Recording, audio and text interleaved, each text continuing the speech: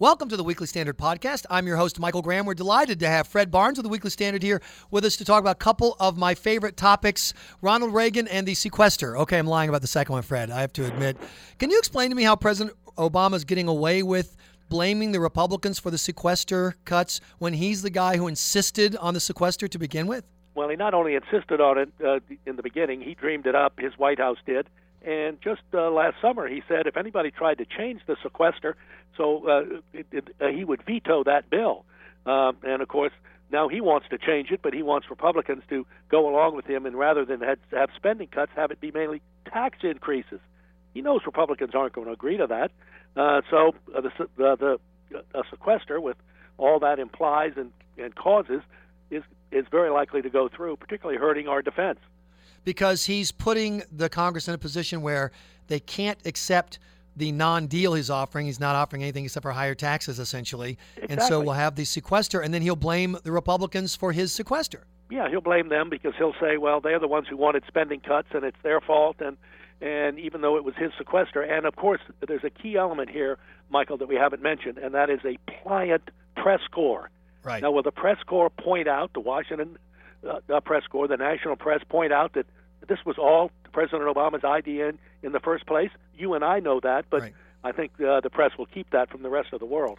The storyline that I just don't understand, doesn't get more traction in this, is President Obama has yet to cut anything. For all the talk of, well, you don't understand when I did Obamacare. No, everyone knows Obamacare spends more money net spending. The fiscal cliff deal spent more money. Every dollar in new taxes was spent when the deal was signed. Why is it someone in Washington just covering the good old-fashioned math of this story, Fred Barnes? Well, they do, and unfortunately that happens to be the alternative conservative press. And the National Press Corps ignores that. And the truth is that rather than the normal 18, 19, 20% of gross domestic product, which government spending has been right. over the past decades, the President Obama has raised it to 24 and 25%, and created a huge pile of debt along the way. But he wants it to stay there. He wants spending to stay there. That's because his idea of deficit reduction comes down to one thing: raising taxes. And his idea of tax reform comes down to, tax reform is supposed to get rid of the loopholes and lower the rates. Well, he wants to get rid of the loopholes and raise the rates.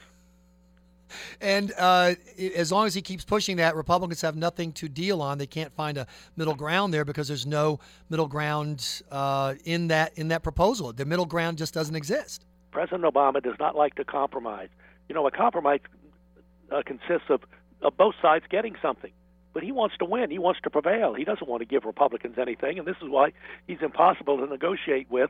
And yet somehow the media and Democrats have put across the idea that Republicans are obstructing President Obama, and it's the farthest from the truth. So you're predicting the sequestration cuts will happen? With all that means that is so negative, in particular in defense spending. I mean, we've already had to cut back on one aircraft carrier from being in the Persian Gulf area, something that intimidates the Iranians, and they're, of course, people we want to scare now as they're approaching the ability to deploy to build and then deploy a nuclear weapon. We want them to be deterred, and having two carriers in that area helps a lot. Now they couldn't send another one because they didn't have the trained personnel to man that carrier. And imagine cutting, as it'll be, $50-60 billion from next year's budget because of the sequester, will make things even worse. I mean, our military defense is already cut to the bone, and this is going to cut deeply into the bone. You talk about what President Obama is able to do, and the Republicans try to stand up and point out the math, just the fundamental, not even spin, just the basic math, and no one can hear them. And I've heard it so many times, Fred Barnes, where is the Ronald Reagan of this moment? You have a great editorial in the current issue of the Weekly Standard about Ronald Reagan. Mm-hmm. Well, there is no Ronald Reagan at the moment, and I'm afraid since I covered Ronald Reagan and knew Ronald Reagan, spent time with Ronald Reagan, both campaigning and when he was at the White House, that we're not going to see another one. And it's too bad because Reagan was so good at putting issues in terms that everybody understood. Republicans now just aren't that good about it. He would use metaphors and various things. He discovered that if you when you had $1 trillion in debt, and that's what was being approached in his presidency in 1981. $1 trillion. Wow. Of course, we're at 16 plus trillion now. That if you stacked all these bills on top of each other, $1,000 bills, to reach $1 trillion, it would be 80 miles high.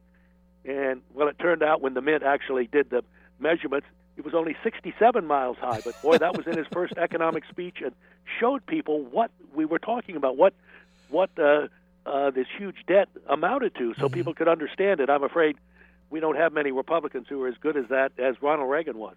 You make a point in your editorial in this this edition of the Weekly Standard, that Reagan, you would talk about typical people, normal people, other people, as opposed to himself. And you think about President Obama, it's the entire presidency seemed to be the Obama story. I, me, my, as opposed to Ronald Reagan, who spent so much time talking about the average American person.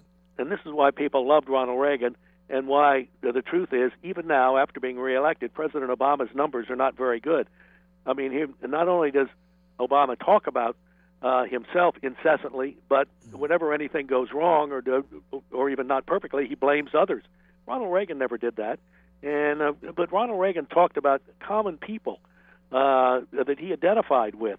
Remember, he was the one who invented those heroes in the balcony of Congress when he'd be giving his State of the Union speech, and he'd refer to them, people who had rescued people from a plane crash, and a boat person from Vietnam, a young woman who'd come here and become a West Point cadet, and so on.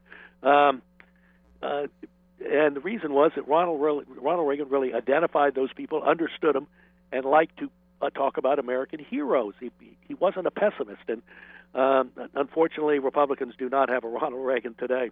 And one more thing, Ronald Reagan also had results for his second term. We had a terrible recession right after he took office because we were wringing out the excess in the money supply and because we were making tough decisions that needed to be made. But then those tough decisions paid off. You could argue that President Obama has gotten his Reagan-esque policies through. He got the stimulus. He got the Obamacare. It's just that the results have been not what was advertised. And I'm kind of surprised that President Obama's numbers aren't even lower, based, once again, not on partisanship or what I agree or disagree with, but it just hasn't worked. The economy isn't creating very many jobs. We slipped back into negative growth last quarter. Why aren't people holding why aren't they scoring his game the same way they scored Reagan's game, which was based on his results? Well, somehow Obama's gotten away with this blaming the economy, a weak economy, on President Bush. He's gotten a lot of people to say, well, slow growth and high unemployment, that's just the new normal. But my prediction would be, if that persists into a second term, which I think it will, I mean, his idea of spurring the economy is to do what he's already done, and which didn't produce a very good result. Remember, Reagan was getting 5, 6, 7, 8% growth, and unemployment was dropping through the floor, because Reagan did the opposite of what Obama's done. Reagan cut spending and cut taxes, and Obama wants to raise taxes and raise spending. Those have never worked. There's studies that show all around the world where you have recessions, what works best. It's what Reagan did. But why does Obama not want to do that? Because he'd have to cede some power to the private sector. And he doesn't want the private sector to be able to produce the kind of a recovery that Reagan did, because they'd be doing it on their own without him being in charge. Okay, Fred Barnes, and this is my last question, unlike the previous question I just asked you, which is this. Ronald Reagan, when he was elected, I remember there was a lot of conversation, oh my gosh, this conservative, gunslinger, he's going to divide America, he's going to be so tough and, rough, and it's going to make people feel bad. And then we ended up with this kind of Reagan, this love fest afterwards. President Obama comes from the community organizing wing. They're the anti-talk radio folks who supposedly think we could all just get along and, we should give each other, hugs and flowers. And yet you have this truly new level of division. Why is it that the guy who was the principled conservative, who was supposed to make us all so cranky, ended up bringing America together, while this guy who's focused on political correctness and hugs seems to have brought us to a new level of division, at least in my lifetime? He sure has, but there is a difference. Ronald Reagan always wanted to get the best deal he could make, that was where both sides would come away having gotten something.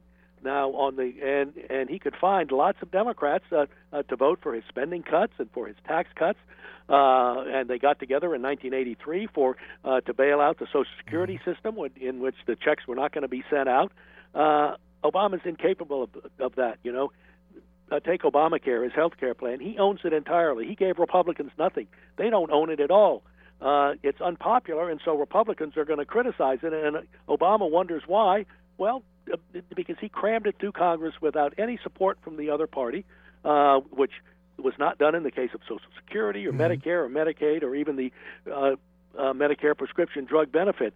Those were owned ultimately by both parties, and there's no problem with them. Nobody wants to repeal them, but Obamacare they want to repeal because it's Obama's own. He's paying a price for ramming something through that the other party opposed completely. Well, we've rammed through this podcast with me badgering with questions, Fred Barnes. Thanks so much for being part of it. We do a podcast almost every day here at theweeklystandard.com now, so be sure to check out theweeklystandard.com regularly for updated podcasts. I'm your host, Michael Graham.